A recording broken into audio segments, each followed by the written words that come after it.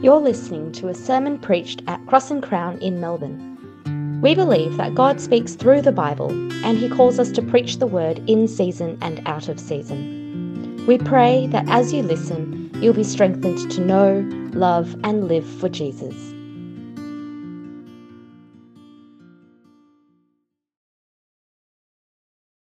Here at Cross and Crown, we believe that God's word, the Bible is God's word to His people. That means when we read the Bible, we are hearing God speak. Today we have two passages to read. The first two verses of 1 Peter, chapter 1, verses 1 to 2, and the final two verses as well of chapter 5. So starting with chapter 1, verses 1 to 2. Peter, an apostle of Jesus Christ, to those chosen, living as exiles dispersed abroad in Pontus, Galatia, Cappadocia, Asia, and Bithynia, chosen according to the foreknowledge of God the Father, through the sanctifying work of the Spirit, to be obedient and to be sprinkled with the blood of Jesus Christ. May grace be multiplied to you. And the second reading is chapter 5 of 1 Peter, verses 12 to 14. Through Silvanus, a faithful brother, as I consider him, I've written to you briefly in order to encourage you and to testify that this is the true grace of God. Stand firm in it. She who is in Babylon, chosen together with you, sends you greetings, as does Mark, my son. Greet one another with a kiss of love. Peace to all of you who are in Christ. This is the word of the Lord.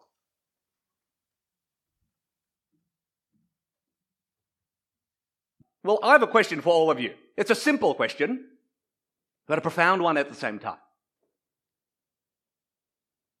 Who are you? Who are you? It's a simple question, isn't it? And yet the answer seems just a little bit more complicated. Our families tell us you are who you know. You're a mother or father, a wife or a husband, a son or a daughter. Our workplaces, or maybe your good mates, tell you you are what you do. A corporate lawyer, an investment banker, a medical doctor. And our society increasingly tells us you are what you feel. You hear it, don't you? Look inside. Be yourself. Or that irritating phrase, you do you, whatever that means. Now, on the one hand, it sounds great, doesn't it, right? Because I get to be whoever I want to be. But here's a great problem. I don't actually know who I want to be. And who I want to be actually changes all the time. It's such a simple question, who are you? But no one really seems to have an answer. I suspect that for Christians, there's an additional layer of complexity, right? Because it constantly feels like we're living between two worlds, like we're living two lives, maybe even like we're two different people. Some years ago, before I was a pastor, I used to work in the city, and I'd take the train down to 333 Collins Street. I remember I'd walk in, beautiful building, beautiful dome. I'd go to the lobby, I'd try to work the lift, I'd press the button, I'd step into the lift, and I'd go up to level 21. But it didn't feel like the lift was taking me to a different floor so much as it was taking me to a different world. You see, at work, everything just felt different. The people were different. The language was different. The values were different. Gosh, even the humor was different. And if I'm honest, I was different. You see, on Sunday, I'd gather with God's people, sit under His word and sing His praises. I'd value holiness. I'd speak of godliness. Gosh, I'd even lead a small group. But no, here in this corporate castle, I would laugh at inappropriate jokes, might drink too much alcohol, might share in office gossip. And in those moments, when I was doing those things, I could feel in myself some sort of out-of-body experience and look at myself and I think, who are you? Who are you? Have you ever felt like that before, like a stranger in the world, always at risk of losing yourself? Always at risk of forgetting who you are. You know, this letter 1 Peter was written to a people just like us, a people at constant risk of losing themselves, at constant risk of forgetting themselves. So the Apostle Peter writes this letter with one great purpose. He wants to remind us of who we are. He wants us, as Matt just read before, to stand firm in the grace of God. To stand firm in the grace of God. You see that in chapter 5, verse 12. Through Silvanus, a faithful brother as I consider him, I've written to you briefly in order to encourage you. Isn't that beautiful? And to testify that this is the true grace of God. Stand firm in it. You see, Peter wants us to stand firm against persecution and to stand firm against the pressure.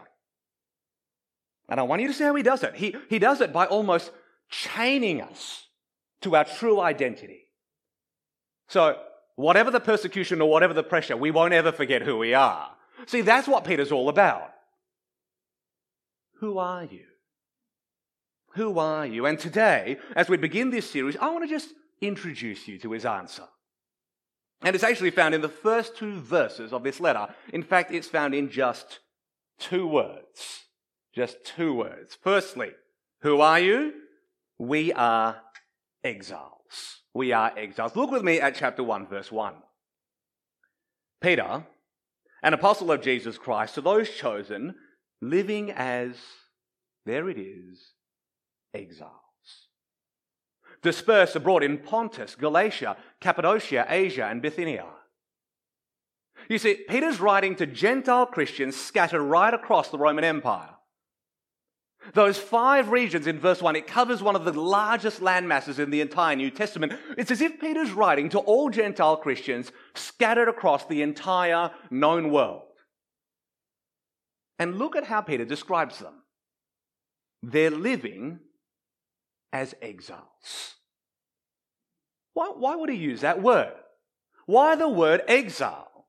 Because in one sense, these Gentile Christians, they're not exiled at all. They're living exactly where they'd always lived. It's not as if they were Jewish Christians who'd been exiled and scattered out of Jerusalem right across the Roman Empire. No, these Gentile Christians were already living in these 5 regions. So if they're already at home, why would Peter call them exiles? Well, if you're a Gentile Christian reading this letter, you would know exactly why. Because as soon as you see that word, hear that word exile, you're going to be thinking of the Old Testament. You're going to be thinking of Judah's exile in Babylon. I wonder if you can remember what happened. Crash course in Old Testament history, 922 BC. The kingdoms divided, Israel in the north, Judah in the south. 200 years later, the northern kingdom is wiped out by Assyria, and in 586 BC, Jerusalem is destroyed. And then, for the next 3.5 generations, the surviving people of Judah, what happens to them? They're sent into exile. For at least 70 years, they live as exiles in Babylon. I wonder, can you imagine what life must have been like in exile? I can't, but here's the closest I can get to it, right? Growing up, I remember my grandmother telling me stories of her early life in Malaysia and living under Japanese occupation. Now, I know it's not quite the same, but she continued to live in her home country. But it was similar to exile in that she lived under the rule of a foreign power. She would tell me that she saw her relatives being beaten by Japanese soldiers. And she herself was made to study the Japanese language. Can you see, even there, it was a life of persecution and a life of pressure. And so it would have been for God's people exiled in Babylon in the Old Testament, right? Just read the book of Esther. You'll find a life of persecution where the people of Judah were at constant risk of genocide under the Persian Empire. Or if you read the book of Daniel, you'll see a life of constant pressure where the young men of Judah were assimilated and re-educated into Babylonian culture. You see, the Old Testament, for the people in Babylon, a life in exile was a life of persecution and a life of pressure. And that's exactly how Peter describes our experience today, a life of persecution and pressure. I want you to notice just where he's writing from. Chapter 5, verse 13. She who is in Babylon, chosen together with you, sends you greetings. Now, let me be clear, right? Peter's not actually in Babylon. He's physically in Rome. But he's using this Old Testament symbol to describe our exile experience. You see, friends, we could be living in Pontus, Galatia, Cappadocia, Asia, and Bithynia. We could be living in the ancient Roman Empire. Or we could be living in modern-day Melbourne. But here's the reality. All of us are living in Babylon. All of us are living as exiles. And if that's the case, this is the ultimate expectation-setting book, isn't it? It tells us that we should be able to expect lies of, yes, you know it, persecution and pressure. And now I'm going to show you that's what we find right throughout this letter. We're going to move at lightning speed. In chapter 1, verse 6, we see that these Christians here, they're suffering various trials. In chapter 2, verse 12, we see they're being slandered as evildoers. In chapter 3, verse 9, they're being insulted. Chapter 3, verse 16, they're being accused and disparaged. Chapter 4, verse 14, they're being ridiculed for the name of Jesus. I want you to notice that none of this persecution is actually violent, right? No one's dying or shedding blood for their faith. No one's being martyred for following Jesus. No, these first century Christians are experiencing what we might call low-level, ongoing, social rejection. Low-level, ongoing, social rejection. And I wonder if you've noticed that that's not just the nature of their persecution. Doesn't that describe the nature of ours as well? A life of low-level, ongoing social rejection, a life of persecution, and also a life of pressure. Look at chapter 1, verse 14.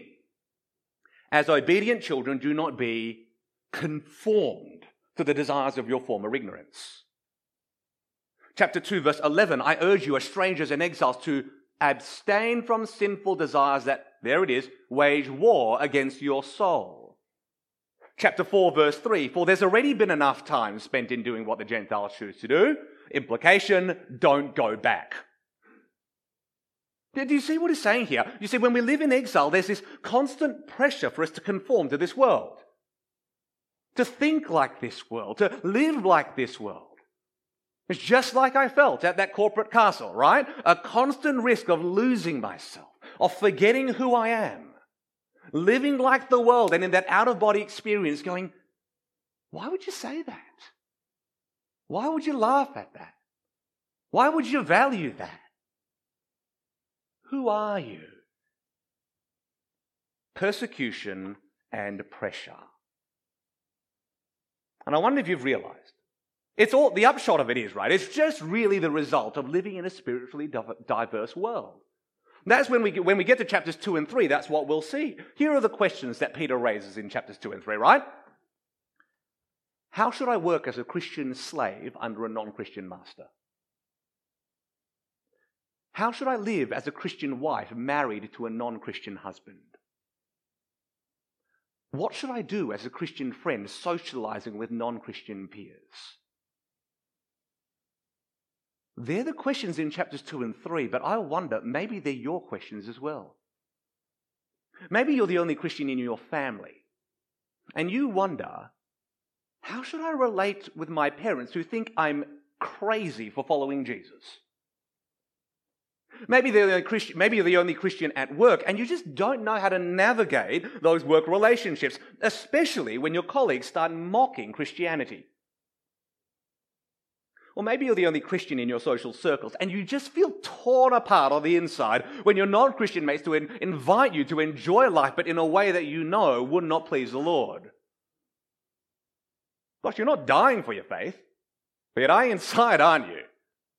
You feel like these first century Gentile Christians, low-level, ongoing social rejection.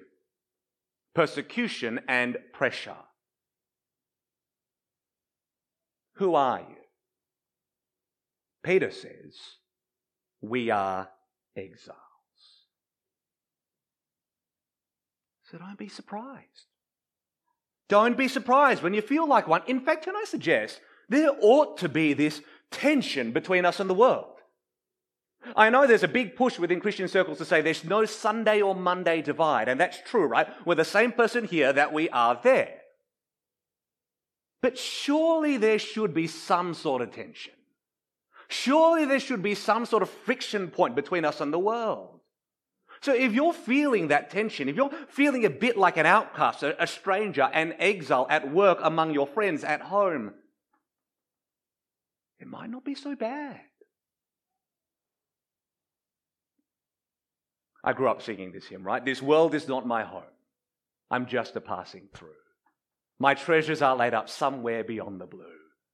The angels beckon me from heaven's open door. And I can't feel at home in this world anymore. You see, in this letter, Peter's adjusting our expectations of life in this world. Though I know some of you may be Christians, but you might sit there and go, oh gosh, Adam, if I'm honest, and you probably wouldn't tell me this, but in your heart, right? I don't actually feel like an exile in the world. I feel pretty at home in the world. I don't feel like a stranger. And if that's you, can I suggest, maybe you should. Just a little at least.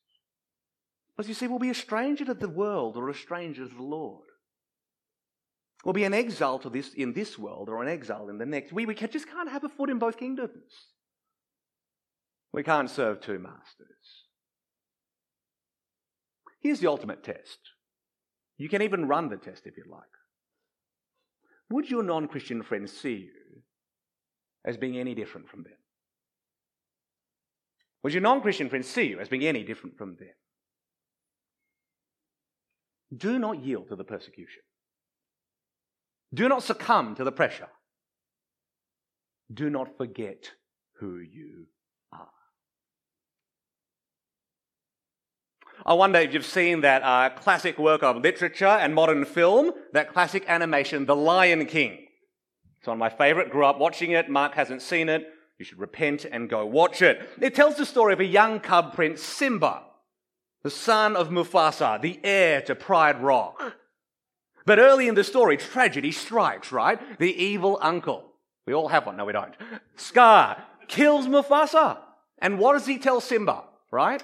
Does anyone know? Run away and never return.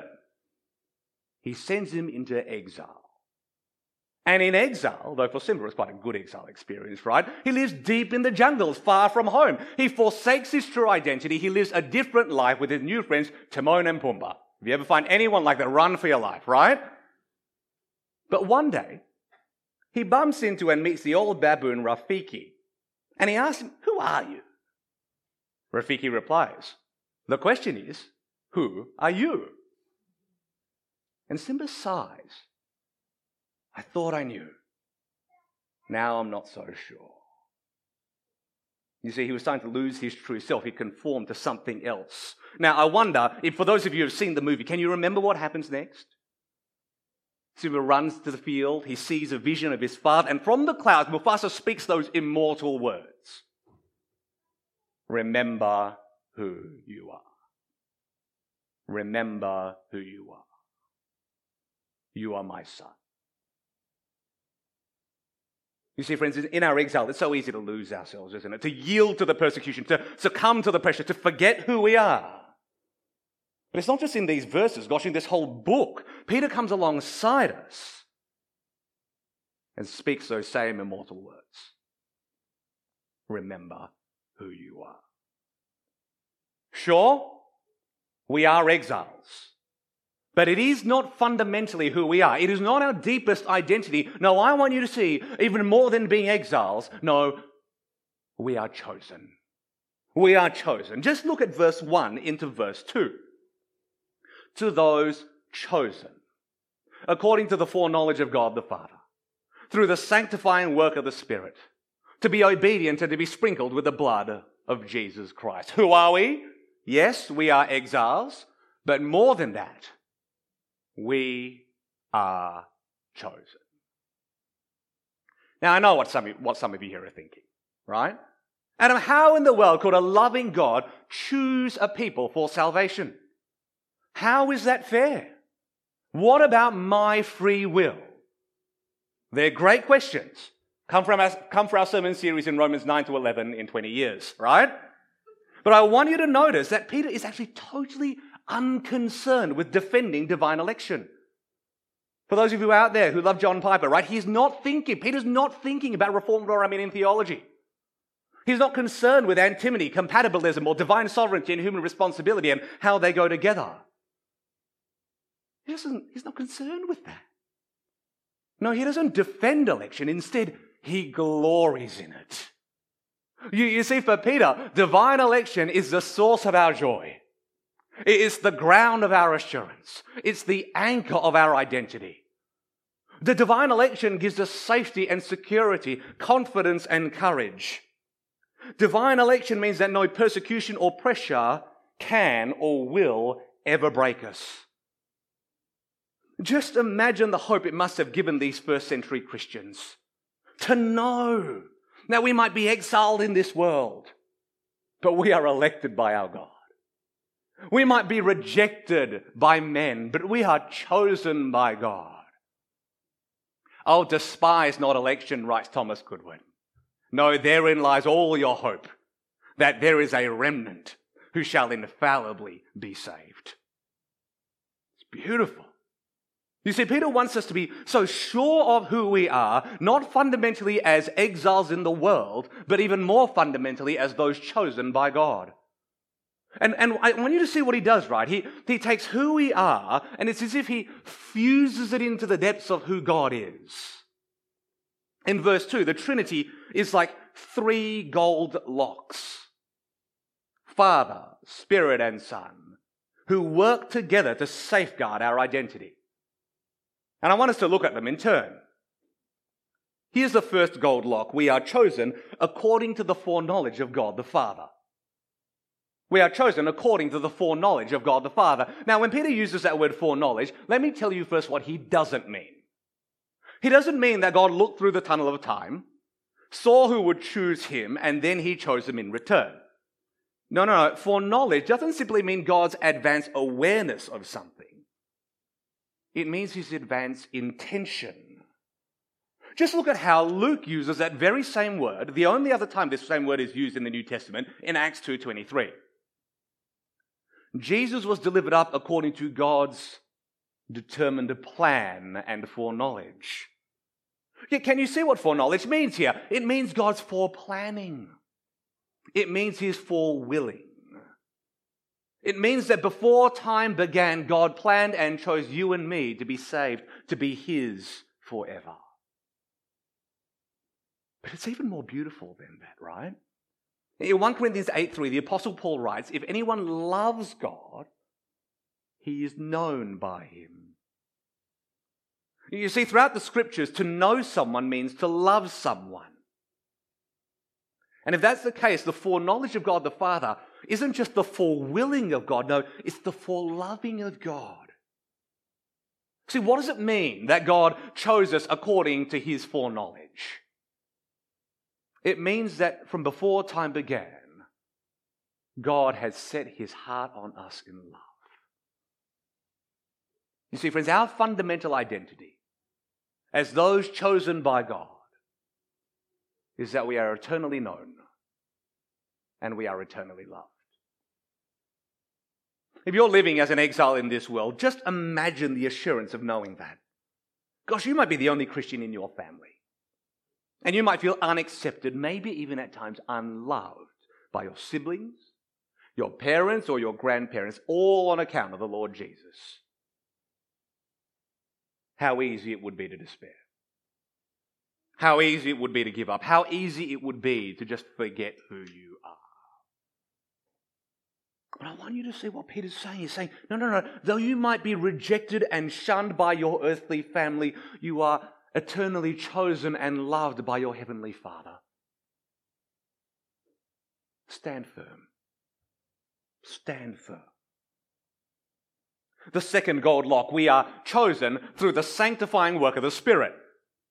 Now, when Peter uses that phrase sanctifying work, he's talking about our holiness. Holiness doesn't simply mean living a morally pure life, though it includes that. No, it means something far more fundamental. To be holy means to be set apart for God. It means to be set apart from the world. It means to belong not to the world. It means to belong to God. Why have we been chosen? Because the Father loved us. How have we been chosen? Because the Spirit seals us. The Spirit is the one who sets us apart. He affects our election. He guarantees our salvation. He makes us belong to God, as it were. Just think about that, right? Not only have we been loved by the Father from the beginning, no, we will be kept by the Spirit to the end. To be chosen by God is to be set apart for God. To be set apart for God means to be set apart from this world. Just think about that. Because we belong to God, we don't belong to this world anymore. But so many of us long to belong, don't we? Isn't it deep in all of our hearts that we just want to be accepted by our friends? To belong to the group? So what do we do in order to get into the group? We live like they live. We value what they value. We love what they love. We behave like the world so that we can belong to the world. It's a fool's errand. Because if you're sanctified by the Spirit, you don't belong to the world. You belong to God. And if you belong to God, then you don't have to belong to the world, right? And if you don't have to belong to the world, then why in the world will we behave like the world? Can you see how this frees us? We don't have to play that game anymore. We don't have to fake that act. We don't have to live that lie, all to be accepted by others. No, we can be confident about who we are. We can be confident about who we belong to. We can be confident in who we live for. To be blunt, it won't matter that you don't behave like your friends. It won't even matter that you don't belong to your friends. It won't even ultimately matter that we are exiled by our friends. Because we belong to God. And His Spirit will keep us to the end. You see, they might sell you out. But the Spirit has sealed us in. Stand firm. Stand firm. The third and final gold lock. We are chosen to be obedient and to be sprinkled with the blood of Jesus Christ. We are chosen to be obedient and to be sprinkled with the blood of Jesus Christ. You see, friends, the whole purpose of our election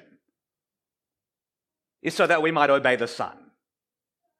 It's so that we might live for Him. It's so that we might worship Him. You see, we bend the knee to no king but Jesus, because He is the one who defines our life. He is the one who brings all of this together. Let me ask, how does God the Father express His love for us? By sending Jesus to die on a cross and forgive our sins. Or how does the God the Spirit actually sanctify us and make us holy? By Jesus dying on a cross and His blood cleansing our sin. Here's this wonderful reality, friends, right? To be a chosen people means to be loved by the Father. It means to be sanctified by the Spirit. And it means to be forgiven through the Son. Loved by the Father. Sanctified by the Spirit. Forgiven through the Son. You know, our lives, they're all defined by key moments, aren't they? Those moments that make us who we are. I wonder what yours is. Could be your wedding day, the birth of your first child, or the day you made partner. Those moments, for some of you, make us who we are. But here's the one problem. All of them are fallible. All of them fade. None of them truly last. It's tragic, but our marriages can fall apart. Our children can reject us. Our jobs can be lost. You see, if our lives are defined by moments like these, then I want to suggest our lives, our identity, is actually as fickle and flimsy as they are. It's not much to build a life on. But not so for us Christians. Now, our identity is grounded not in some fleeting moment, however special it might be. Our moment is grounded in something objective, something immovable, something eternal. It's grounded in Jesus' death for us. If you want to know the defining moment of your life, it is not when you got married. It is not when your first child was born. Gosh, it is definitely not when you made partner. And honestly, it's not even when you put your trust in Jesus. Because if it's when you put your trust in Jesus, I can reinterpret that moment. What if I was at a Christian rally where there was a celebrity Christian preacher preaching, and I responded in that moment by putting my faith in him, only to realize 20 years later that that celebrity Christian preacher had fallen from grace? If I had defined my life by that moment, you can bet my faith will fall apart. No, the defining moment of every Christian's life is not when we trusted in Jesus. It's when Jesus died for us. And you can try and reinterpret that 1,000 other ways, but it will not change the simple reality that on the cross where Jesus died, the wrath of God was satisfied. Our marriages might fail, our children generally will disappoint, and our jobs will fade. But not this moment. No, the death of Jesus is the defining moment of our lives, and it anchors our identity forever. Our deepest identity is that we are a forgiven people. From eternity past, God chose us so that He might forgive us. You see, friends, if you're suffering on account of the Lord Jesus, if you're being persecuted or the pressure is on because of your faith, can I say, take heart. Stand firm. No fire, no famine, no flood can ever take away our forgiveness full and free. If you're not a Christian here, we're really glad that you're here. And I hope you can see how amazing it is to be chosen by God. Gosh, it's an eternity of being loved, an eternity of being protected, an eternity of being forgiven. I hope, if you're not a Christian, that you have Christian mates who come here. And when you look at them, you think to yourself, gosh, they're good, we get along, but there's just something weird about Christians. Something strange about them. They're different. I can only hope. Well, here's why. Because we have an identity that is so clear that we don't have to look inside, we don't have to travel the world, we don't have to go see anyone or anything to find ourselves. No, our true self is hidden in God. And nothing in this world can ever change that. It's absolutely amazing. Growing up, there was a hymn that we sung in my church, and I particularly loved it. And in a moment, we're going to sing it, but slightly updated. I want you to hear its words. Blessed assurance, Jesus is mine. Oh, what a foretaste of glory divine. Heir of salvation, purchase of God, born of His Spirit, washed in His blood. It's beautiful, right? There it is, right? There's our blessed assurance. There's our sure and steady anchor. Did you see the Trinity there at the end? We might live as exiles at work, exiles at home, exiles among our friends, but we are loved and purchased by God. We are sanctified and born of His Spirit. And we are forgiven, sprinkled, and washed in Jesus' blood. Who are we? Sisters and brothers, we're chosen by God. Let me pray.